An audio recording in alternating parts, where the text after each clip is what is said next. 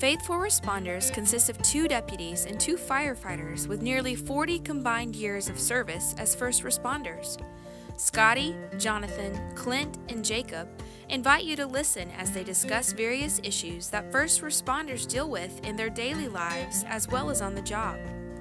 The crazy schedules, training, mandatory OT, and the extra gigs provide little time for family, let alone going to or committing to a church. Their prayer is that this will be something used to help keep you encouraged and equipped in your faith. So sit on back, but don't fall asleep. Yes, that means you firefighters. And as always, stay safe.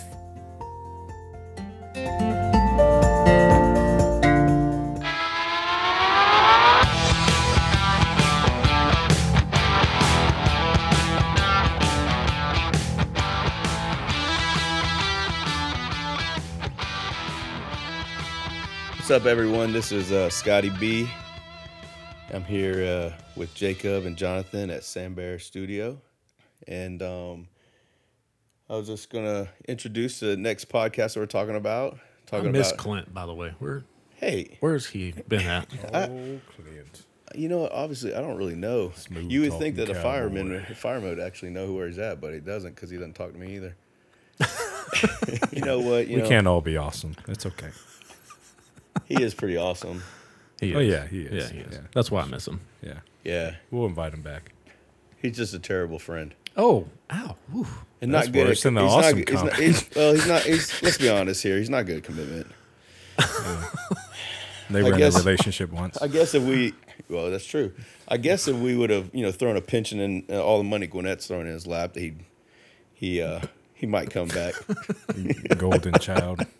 Good for you, Clint. Golden child money. Must be nice. Must be nice. Just get bleach blonde hair, and you can be called Sunshine and do whatever you want. That's what I need. I need to bleach my hair. I just need hair. I need to just go. I need to frost my tips. Y'all young guys are just killing me, man. I need to frost my tips. I need a Justin Timberlake my hair. Ooh. Maybe. And You gonna like tease it and get it like fro-ish like his, like a little curly? I have a fro. I already told you that. You gotta grow that thing out. I do. I have pictures. And now all the people listening are going to look up No, do it now. stupid pictures. Do it now. You won't do it. No, I don't want to see your pictures. I want to see you grow a fro. I'm not going to grow a fro. Grow a fro. Let's do it. I did in the past. I even used to mousse my hair to make it even curlier because I just embraced it because it was just ridiculous.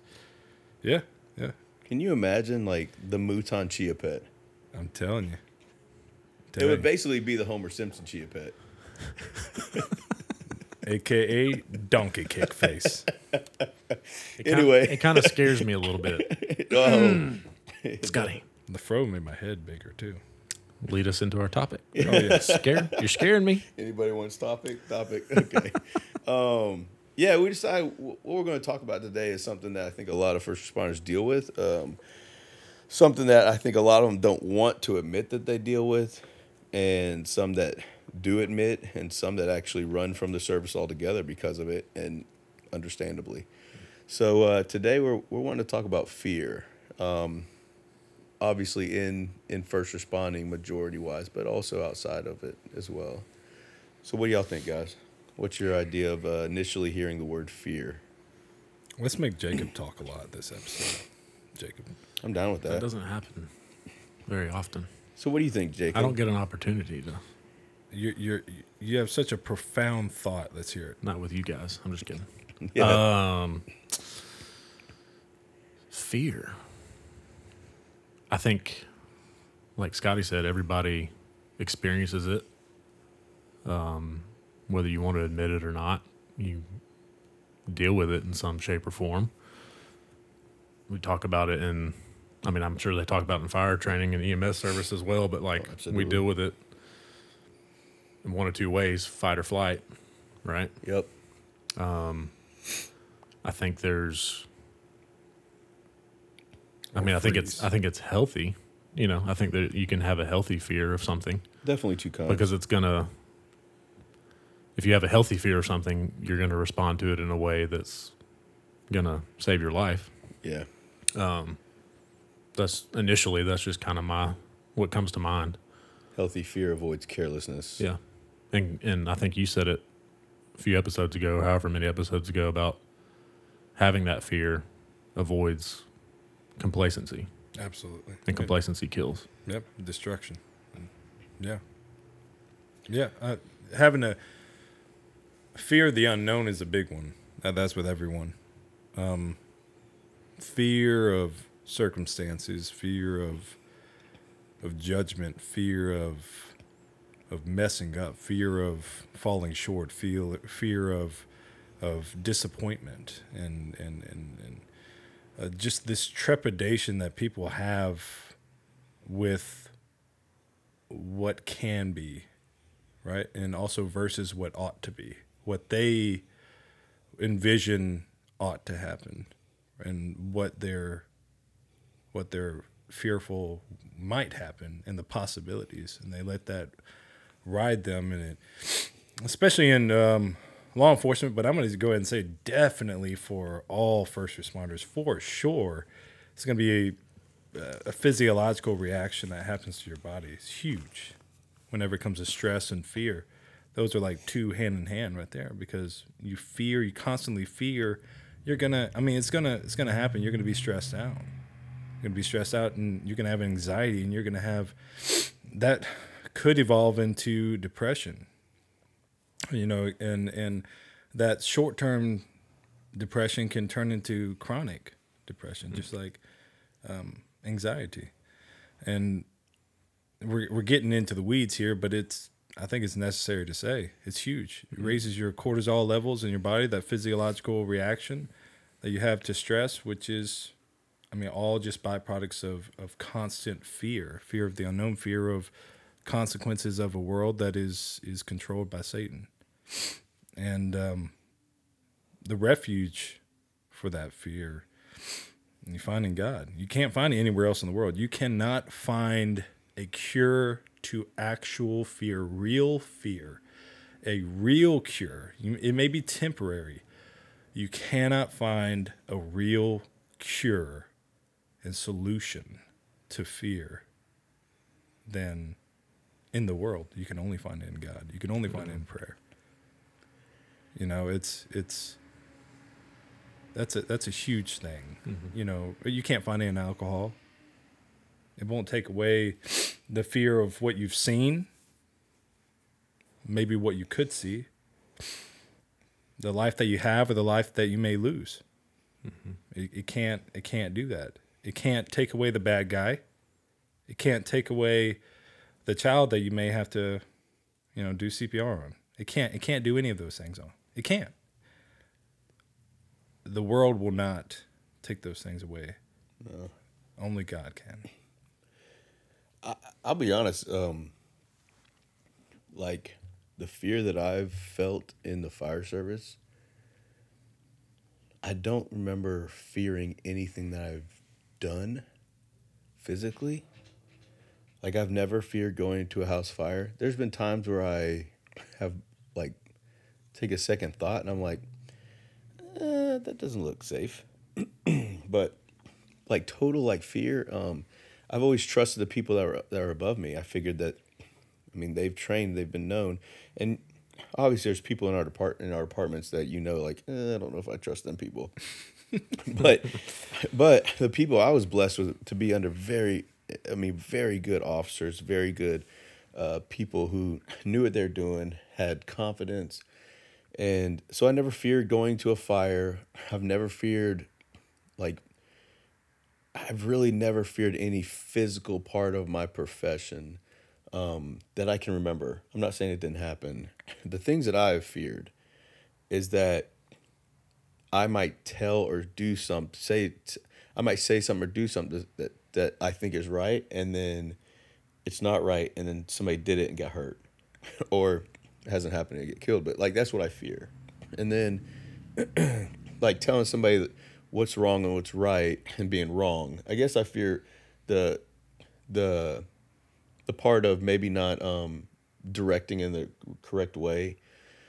I've also feared when I first got into fire, before I even got into fire service, I got laid off, and I actually was fearful getting into the fire service because I was worried that if I was making the right decision or not. And you soon realize that it's kind of what Jonathan's saying is that we're always going to have those feelings. But what helped me get over all these feelings and what helps me really analyze the situation is when I, like we've talked about, praying and focusing on what the Bible says and what God says. That's what helps me get over a lot of these things. So physically, I've seen fear. I've been in fires before where I've seen somebody in their face piece and I'm like, that guy does not need to go in there and do that. That guy might need to find we need to put him somewhere else because he's not ready to do this. I've heard fear. I've been in house fires before where I've heard the guy in front of me, while I was pulling rock, and I hear the guy in front of me, like saying, "It's hot, it's dark, it's hot, I can't see," and that's scary too because it's like, wait a minute, he's the one in charge of putting this fire out, so we need to go ahead and make sure this happens. I've heard those things. My thought process then when that happened was, it's fire and this is smoke. We can't see the logical reaction. We can't fight. We can't. It's gonna be hot. And, fire hot. But I think a lot of that has to also come down to like training, and the thing is, if we do our job the correct way and we do what we're supposed to do, do 360s, walk around the house. Look where the fire is. Try to find the seat of the fire. Look at the smoke direction, smoke change. There's so many things that we can look at on scene to eliminate the amount of stress that could cause of injury or death or whatever. So, I fear things that are more of somebody else getting hurt rather than myself. I don't remember many times where I feared my own physical death or anything like that. I don't know about y'all. Oh, I have. That was something big that constantly came up in my mind, over and over when I was first starting out on patrol was, what if I don't make it home at the end of this shift? Okay. Go ahead. Yeah, and as far as, security in my salvation of knowing that I was going to go to heaven if I died, that wasn't necessarily the fear that I was experiencing, but my thought every time was, I guess my fear every time was what's going to become of my family? Are they going to have somebody to take care of them? Okay, so and so, that what came into play there was, okay, I've got to trust God. I've got to put more hope and trust and faith in God to know that He is going to provide, for my family, that He is sovereign, even despite my death or whatever. He's going to take care of them. Okay, so I do take in that aspect. I wouldn't look at that as a physical. I wasn't looking at that as like a physical fear. I was looking at that as more because I'm the same way.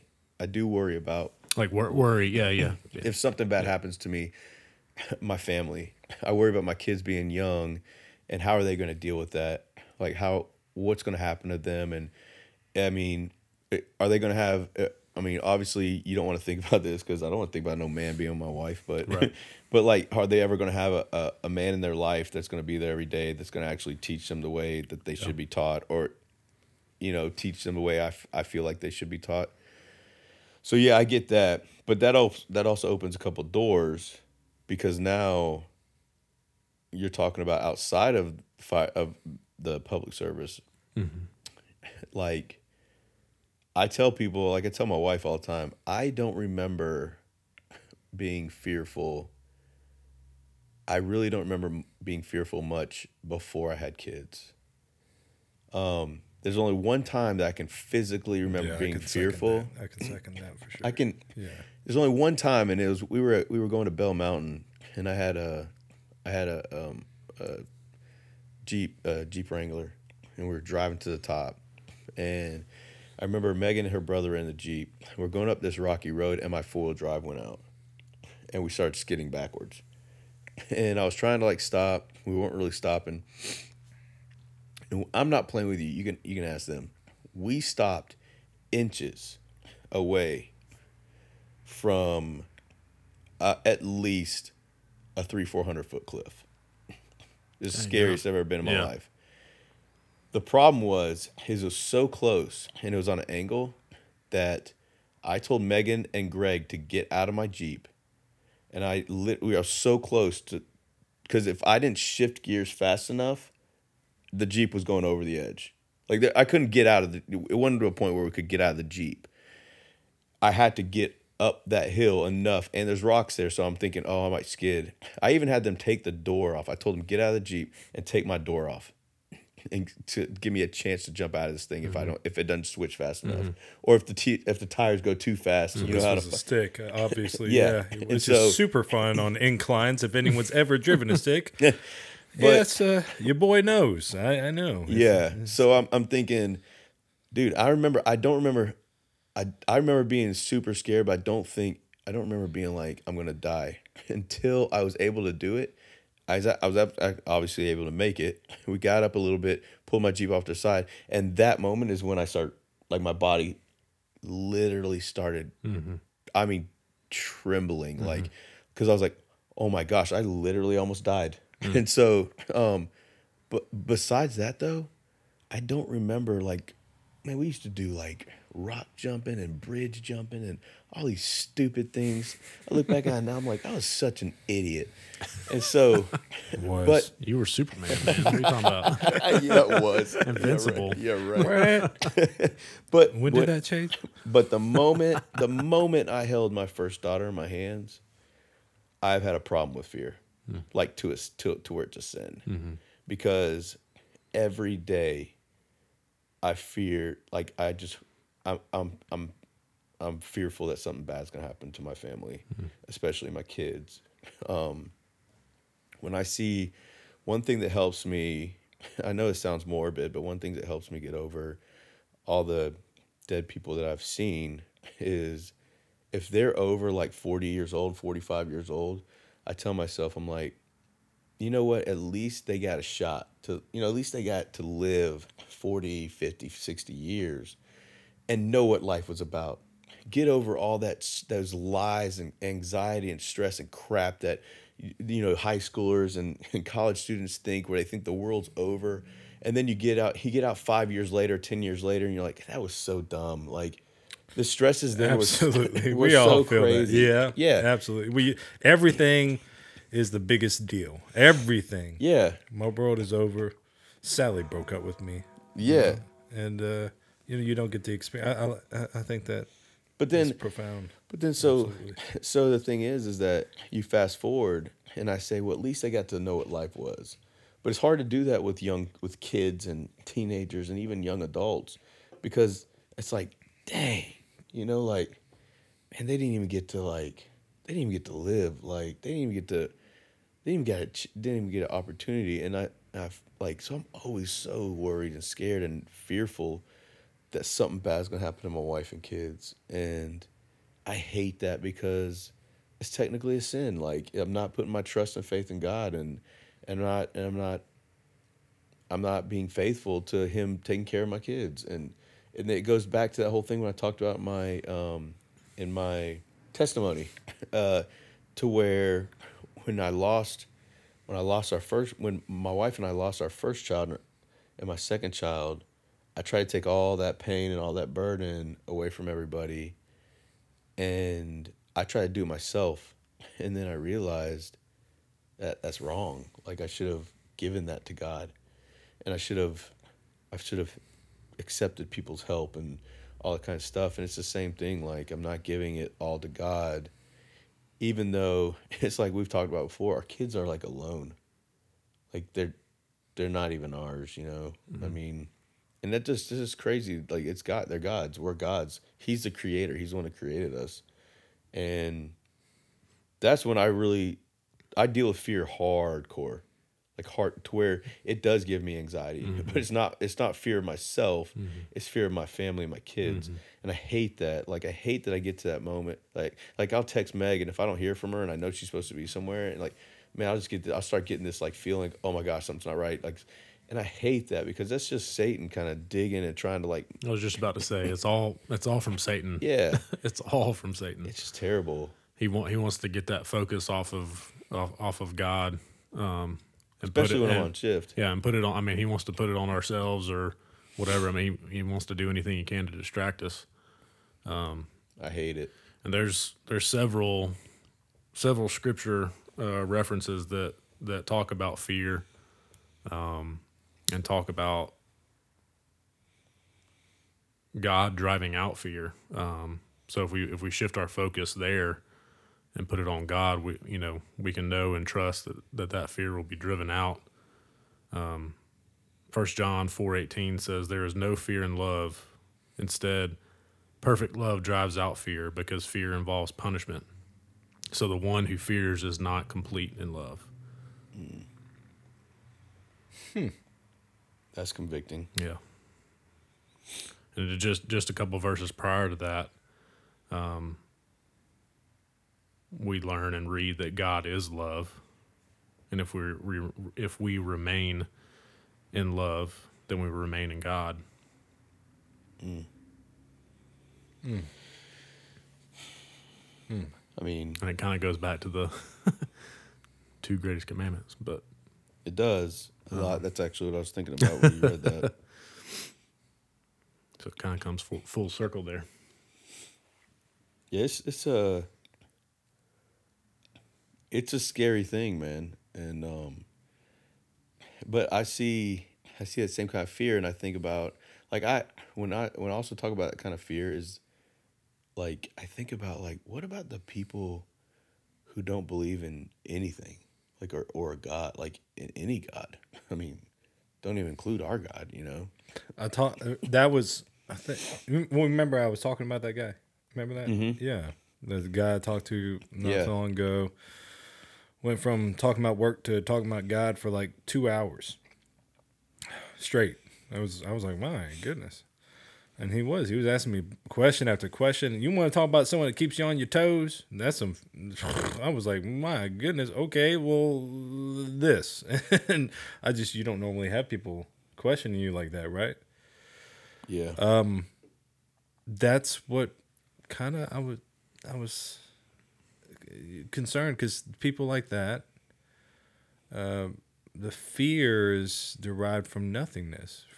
It's derived from a pointless existence. Okay, crazy as that. And you know that's a very, very sad path. You know, and really we should pray for people that are going through that path because what a lonely path that would be. Everyone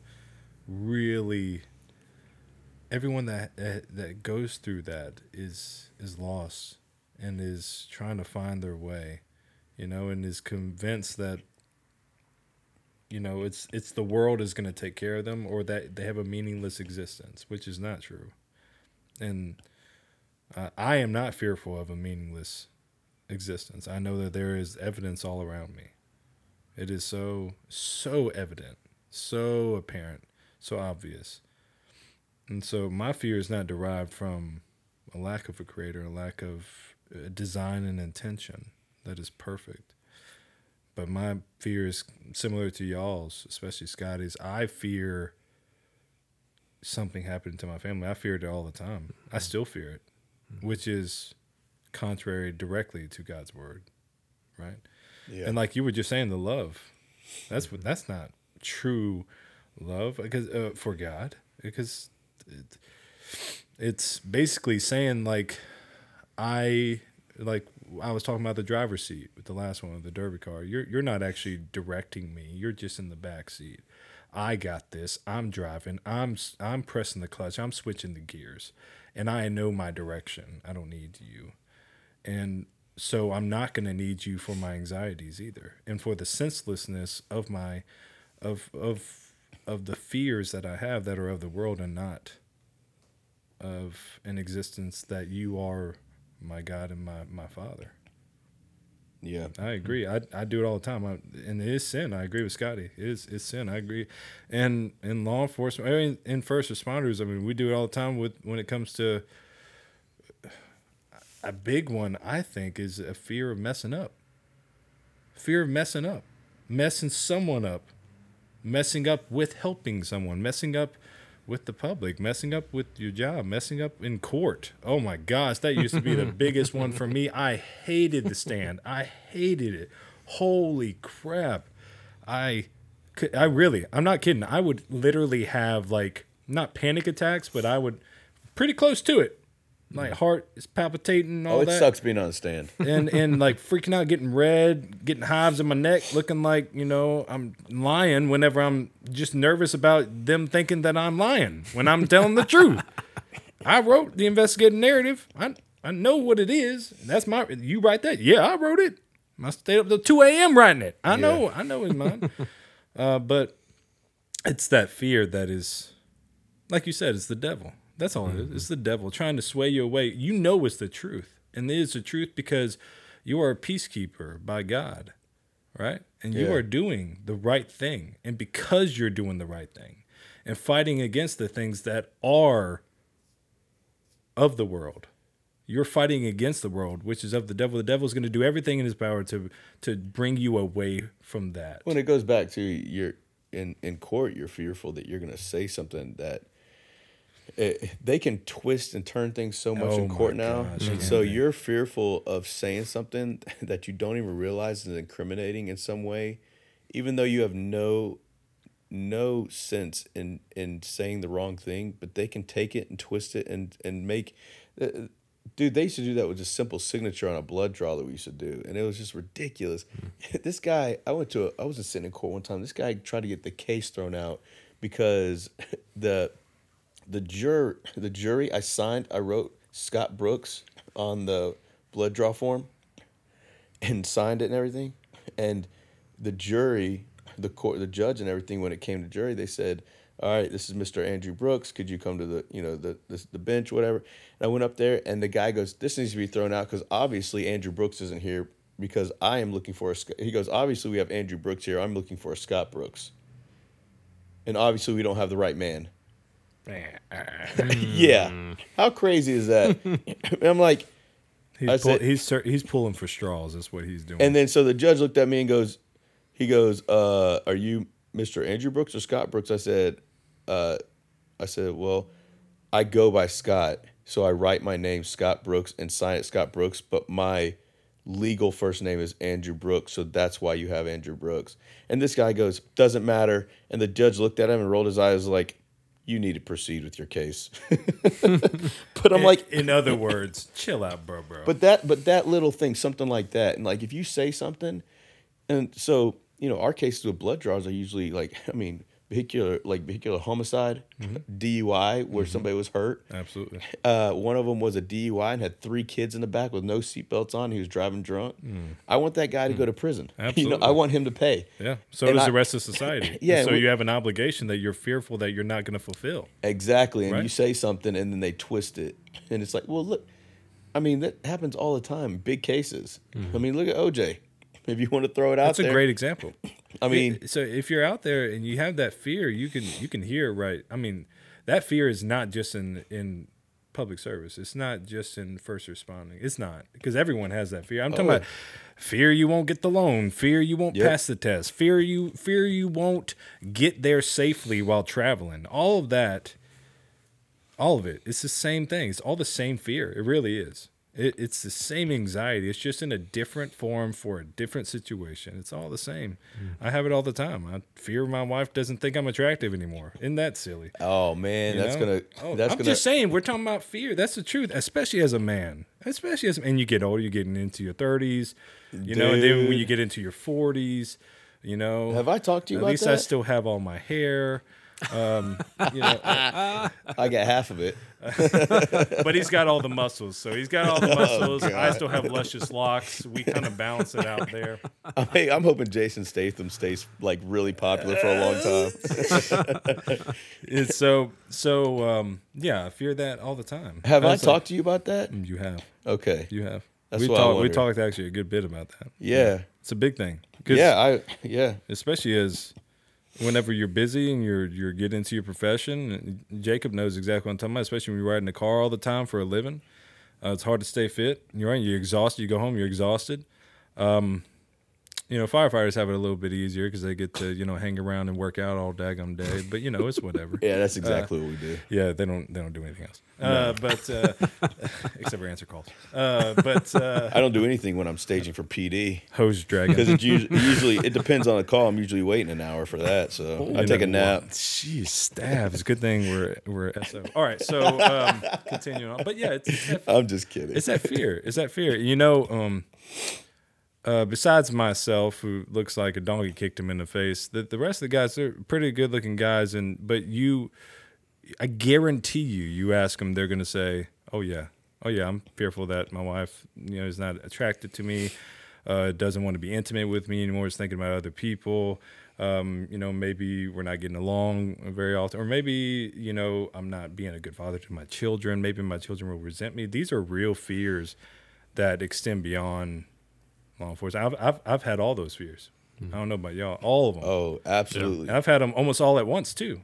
Whenever you just have a bad day and you're just riddled with anxiety, I've had it all. I've had it all where I'm just like, what is wrong with me? I need to just go work out or something. Well, that's what's hard for us sometimes as first responders, because you get a lot of that stress and anxiety from other people. Like you might go in that shift and not feel stress or anxiety, and you leave that shift and you're like, oh my gosh, that was a terrible shift. Like we ran all day, we saw terrible things, people blamed us for stuff, we saw this, we saw that, and you go home and it's like you don't know how to deal with the fear that you have at home or the situation you have at home, so you neglect it.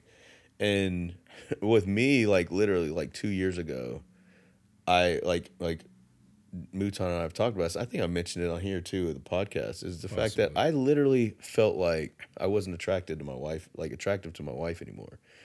And we can go into, it could be another podcast, but I think that's one of the reasons why, like Solomon in the Bible talks about how you need to be intimate with your wife. You and your wife have to have sexual encounters and have intimacy. Because I told my wife, I said, no matter what the world says and what a lot of guys say and what TV says, when I'm intimate with you, it's the pleasure is awesome. Okay, it's amazing, but that's not the purpose of why God set up sex and intimacy in the marriage. It was fulfillment. It's way more than just a sexual desire. Because I said, yes, I desire you sexually. Oh, yeah. If anybody knows me, they know that I obviously desire her sexually because she is freaking smoking hot.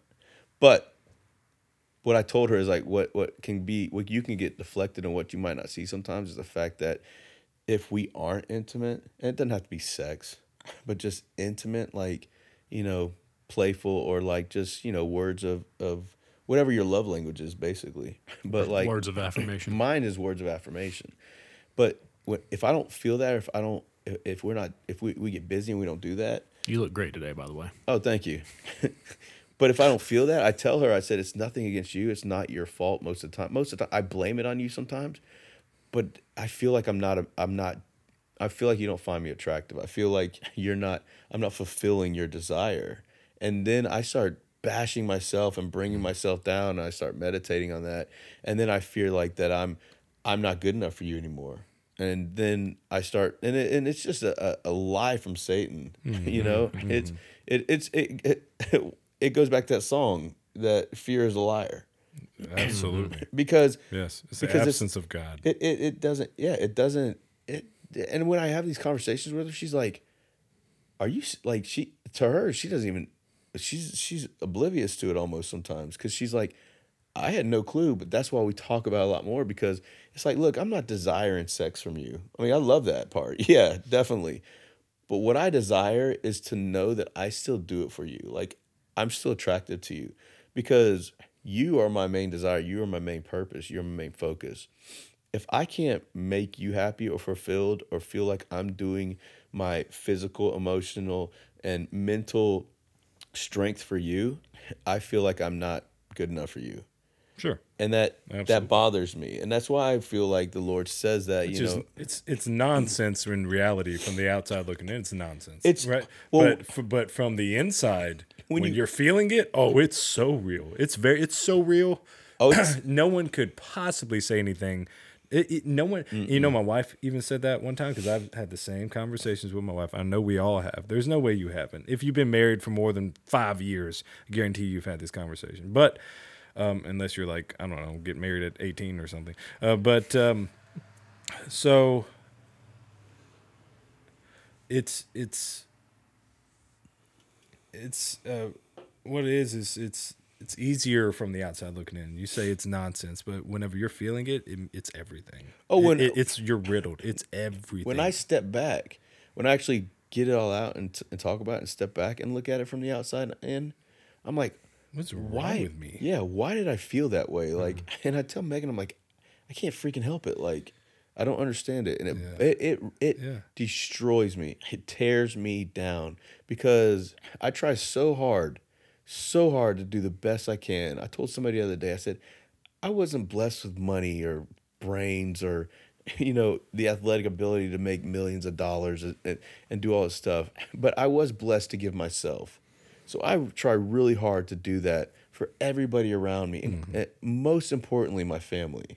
I put them before everything. Which you put so much of yourself, I guarantee you, your number one fear is rejection. Yeah, absolutely. If with someone putting so much of themselves, you identify by that character trait. And who would hurt me the most if I felt like rejected me, other than my wife? Nobody. My wife. Yeah. So Satan, he knows that. So he, you know, you put these thoughts in my head. I've even had thoughts where I was like, man, what if she thinks this some guy that we know is better looking than me, and like she's attracted to that guy?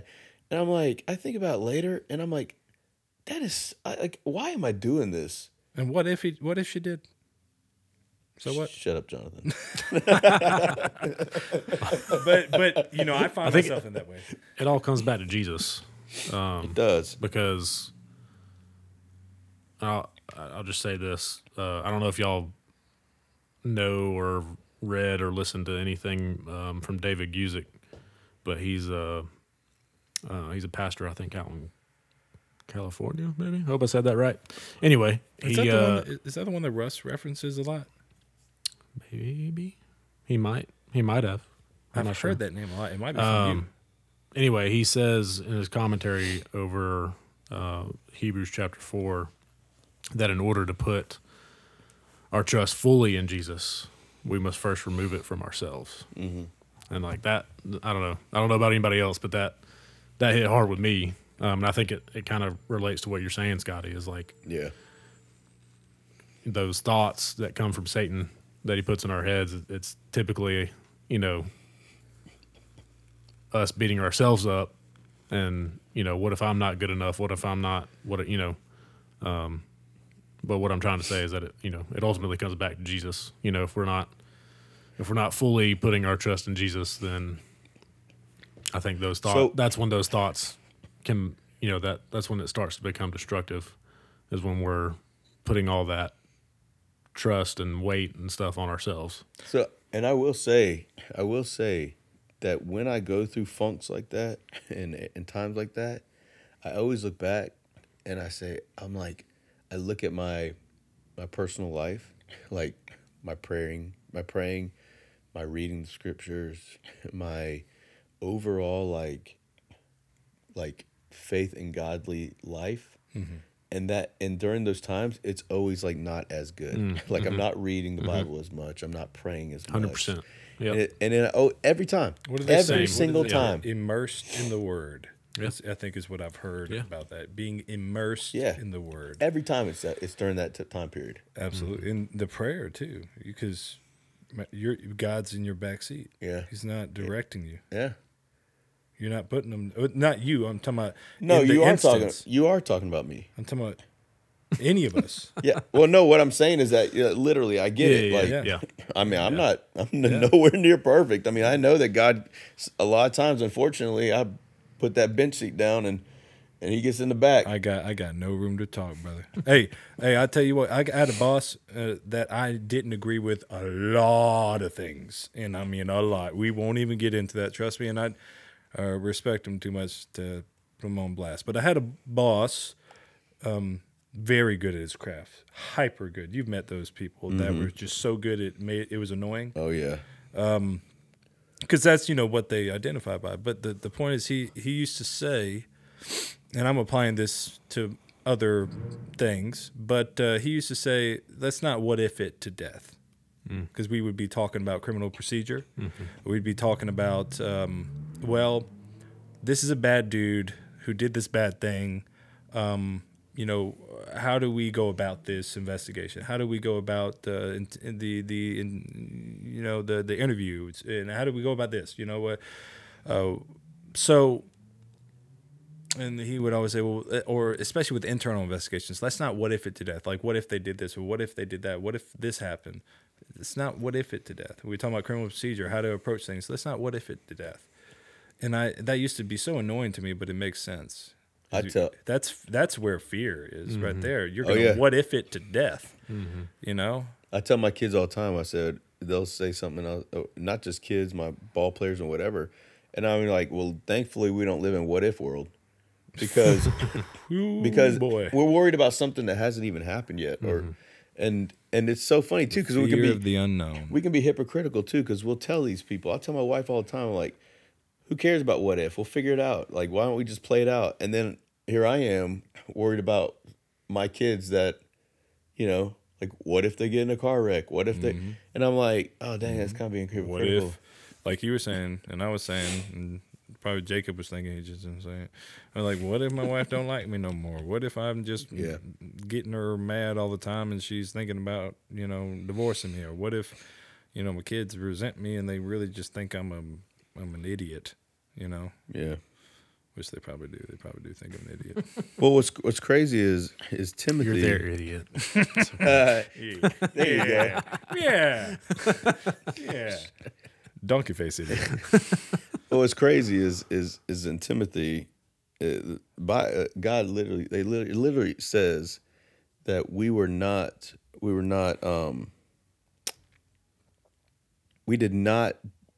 given a spirit of fear, yet we were given a spirit of power, love, and self-control.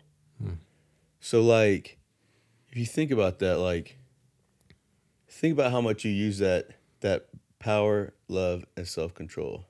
And it says we all have that. That's what our spirit is supposed to be. And yet, we have I feel convicted already. We've twisted that. We've twisted that into, like, look at our world now. Like, everybody has anxiety and stress and everything from fear, pretty much. Say that again. It's power, love, and self-control. Timothy, I think it's 1 Timothy. And it's like 1 Timothy something, but I think I got it right here. 2 Timothy 1:7. is it 2 Timothy? Okay, 2 Timothy. It talks about we don't have that spirit. We don't have a spirit of fear. We have a spirit and it's power, love, and self-control. And like, but we've totally let Satan and other people in general take that away from us. That's crazy. Going back to 1 John 4:18, I just wanted to share this too. But Rebecca Gordon, in her commentary, she writes, Jesus began to be sorrowful. He was in a state of distress and depressed because he knew what was about to happen, his death for our life. But Jesus knew that God's love for him is beyond any fear that tries to come in. So if we can comprehend this, then we can trust in our hearts that God will not leave or forsake us in our fear. Romans 8:14-17. For all those led by God's Spirit are God's sons. For you did not receive a spirit of slavery to fall back into fear. Instead, you received the spirit of adoption, by whom we cry out, Daddy, Abba, Father. Heavenly Daddy. Yeah. The Spirit himself testifies together with our spirit that we are God's children, and if children, also heirs, heirs of God and co-heirs with Christ, if indeed we suffer with him, so that we may also be glorified with him. So because we believe in Jesus' sacrifice, death, and resurrection, we are called God's children. We can all call God our Father. He is there for us every day, and we have the choice to enter his rest daily, trusting every step of the way that his will is good for us. So why fear? Well, what I got out of that was that he says we suffer with him. Yeah. Like, we don't suffer, it's with God. And if you think about it, I mean, heck, his son came here and suffered. And so, and think about that suffering. And in addition to that, we're co-heirs with him Yeah. and glorified with him. Well, heck, in It heaven. could always be worse. God has not asked me to sacrifice any of my children. Yeah. And it could be so much worse. But you don't have to. In order to not be fearful, you don't have to constantly say and belittle your fear by saying, "Oh, it could be worse. I'm privileged." You don't have to go about that route. If it works for you, sure. But I mean, for a lot of people, it's probably not healthy. It's the root of the argument, not the what is contrary. And it's the root of it is what's not in God. Like you were saying earlier, it's not in love. It's not in the love of God that I'm fearful that something might happen to them. I'm probably it's absent definitely from prayer. opposite. Definitely the opposite. Or so I'm fearful that I'm not good enough for my parents, or I'm not good enough for my job, or I'm not good enough for this. Do your best and leave the rest. There you go. You got to. And if you're gonna do your best, you're praying. Mm-hmm. Well, what's crazy too is that we live in a world of fear. And the most common, most known verse that I can think of starts out, "Even though I walk through the valley of the shadow of death, I will fear no Psalms evil." 23. Like it's like crazy because man, almost anybody. That's like "For all I've sinned and come short of glory of God" verse. Like you can go almost anywhere, and even people who don't believe in read the Bible or believe in God know that verse. Oh, absolutely. And it's like a main verse, but it doesn't just talk about like fear. It says what's great about the verse is it goes on to say like, when we walk through that valley of the shadow of death, and that's everybody. We're all going to go there. We're all going to get in that valley at some point. Yes. He doesn't just say you should not fear any evil and leave it at that.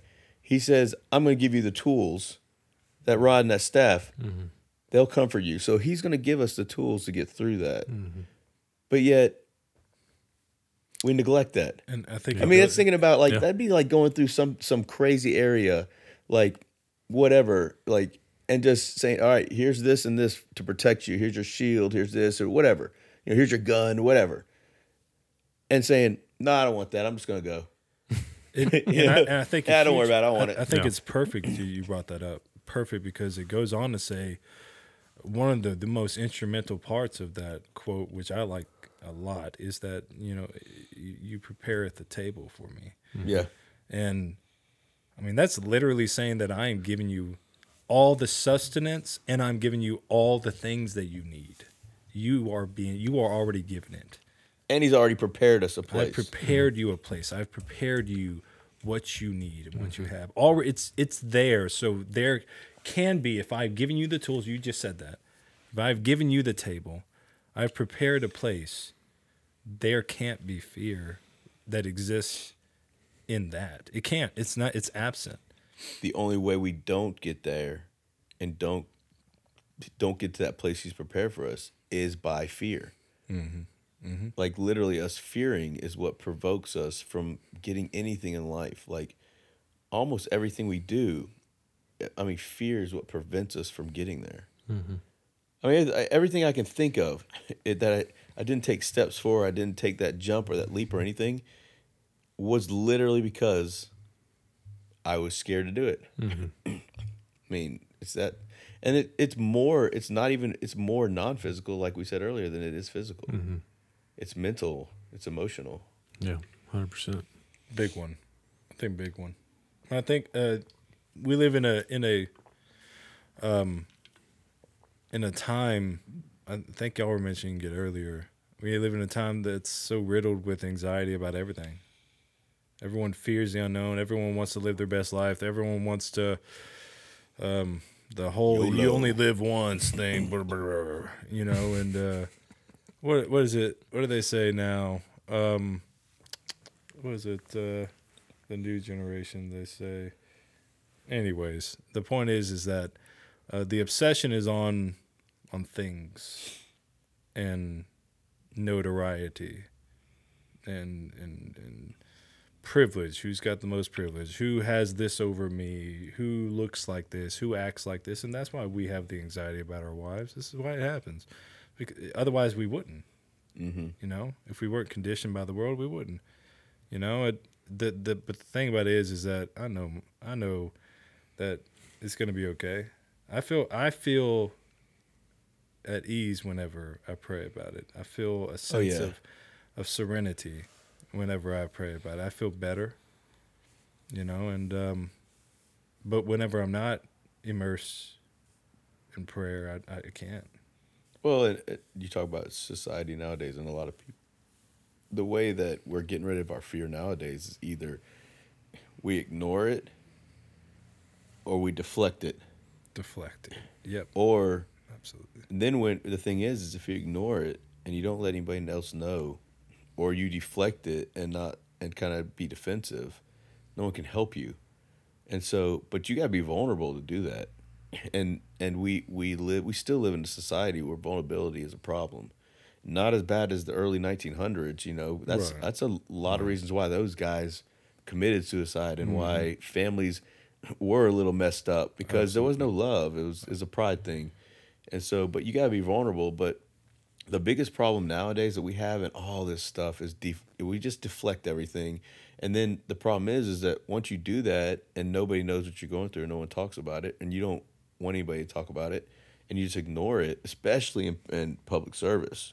Heck, that's why most mental health is because of we're ignoring the problem, we deflect it in some other ways, however that is. Yeah, you have those, like Jacob was saying, those thoughts, those intrusive thoughts. That's what I was trying to think of. The new generation. I was trying to think of a second ago. Intrusive thoughts is what they call it. Oh, that just triggers my intrusive thoughts, or whatever the heck they say. That's what it is. Just like what you're saying, it's the fear, the thoughts, and if you don't take care of it, if you don't acknowledge it, how about that? Let's just go ahead and say acknowledgement, self-reflection, reflect yourself. And that's a better word. I was saying ignoring, but acknowledgement. Yeah, is better. acknowledge where you're at. Where are you at? Where you stand? How are you dealing with your issues? Everyone's got fear. I'm not any different. If you think you're special, you're not. Sorry. All right? We all deal with it. Yeah. We all deal with different ones, and we all probably deal with the same ones. Yeah. And like I said, if you don't, you're awesome, and you're probably lying. So that doesn't make you awesome. But talk to somebody. Yep. Community is huge, right? It's huge. I get to talk to these guys, not just on the podcast, you know, and but have community. You know, have community. You're not alone, and remember, nothing is insurmountable. Nothing. As long as you have God, nothing. Without it, everything is going to be the big problem. Handle the small ones before you get to the big. Well, and accountability is not just preventing somebody from doing something wrong. Sure. Accountability is also helping somebody if they are in trouble, or if they do have a need, or if they are having a problem, a mental capacity or something like that. I mean, that's just as much being accountable for that person as well. Absolutely. Is recognizing there's an issue and trying to find out if there's anything you can do to help that issue. Absolutely. Good stuff, y'all. Be kind, rewind. Yep. Yeah. Well, we're going to get out of here. But before we do, He's staring at him all right, Scotty, listen. so intently. Hold on, listen before I open this segment up. Like he was about to serenade him. The last time that I asked for a health tip from Scotty, I asked for one health tip. You gave us 76 of them. So let's stick to one health tip, shall we? Oh boy. It's time for a health tip from Scotty. I don't know how healthy I am, but I would say eat as much as you want. I know that sounds crazy, Here we go, but what are these guys again? but and this is why I say this, okay?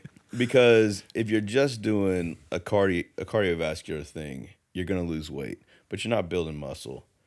So if you eat and you do some kind of muscle training in some way and build that muscle, the more you eat, the more that muscle will grow and keep your metabolism up. The more blood flow, the more muscle you have, the more blood flow you have. And so that blood flow increases metabolism, increases losing fat, and makes your body work harder because you have more muscle.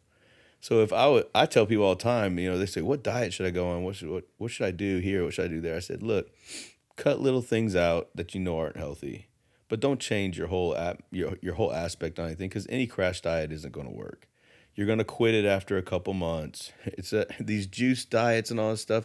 Your body has to break down food, okay? The more food your body breaks down, your higher metabolism is. So if you take in juices, your body's not working as hard to break food down. So your metabolism's not going to spike. It's not going to stay high.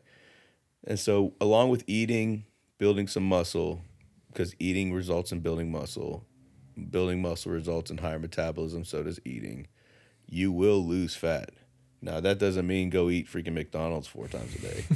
But what I'm saying, Dang it. Okay. yeah, Right. but what I'm saying is just go out and try to constantly eat throughout the day. And when you look at calories, don't look at calories as a whole. Calorie counting is for people who just want to lose fat. But like I said, most of those people gain that weight back because it's not healthy. A calorie deficiency diet's fine for a little bit, but it's all subjective. So if you want to take in something, you got to remember, calories are also protein. Protein equals 1 gram of protein equals 4 calorie count of energy. So just add that up and make sure you're not just counting good calories and bad calories. Make sure you count your bad calories, but keep taking your good calories. There you go. What if I'm trying to get a big butt? Oh, You already have one, dude. Oh, All okay. He already has. He's strengthening that up. It's fine. His gluteus maximus is great. My gluteus is maximus. Well, his quads are weak. Weak quads. ooh. Just kidding. At least my brain's not. That's why I became a fireman, you dummy. But for real though, that reminds me, I haven't eaten all day. I'm really hungry right now. Like my stomach was growling as you were man. talking about that. Oh, great tip, man. Should have brought Seriously. your protein shake like I did. I should have. I'm not hungry. I'm weak. Well, let's get out of here so we can eat. Heck All right. yeah. Thanks for listening. Like Mouton said, find somebody to talk to. Get those fears off your chest. Yep. Talk through it and work through it. You're not alone. We all struggle with it. So, and please reach out to us if you want to. You can reach us at respondcommunity@gmail.com, or you can reach out to us on Facebook or on our Facebook page, Faithful Responders. But that's it for now, y'all. Y'all have a great, safe day. Stay safe out there. Stay breezy. Peace.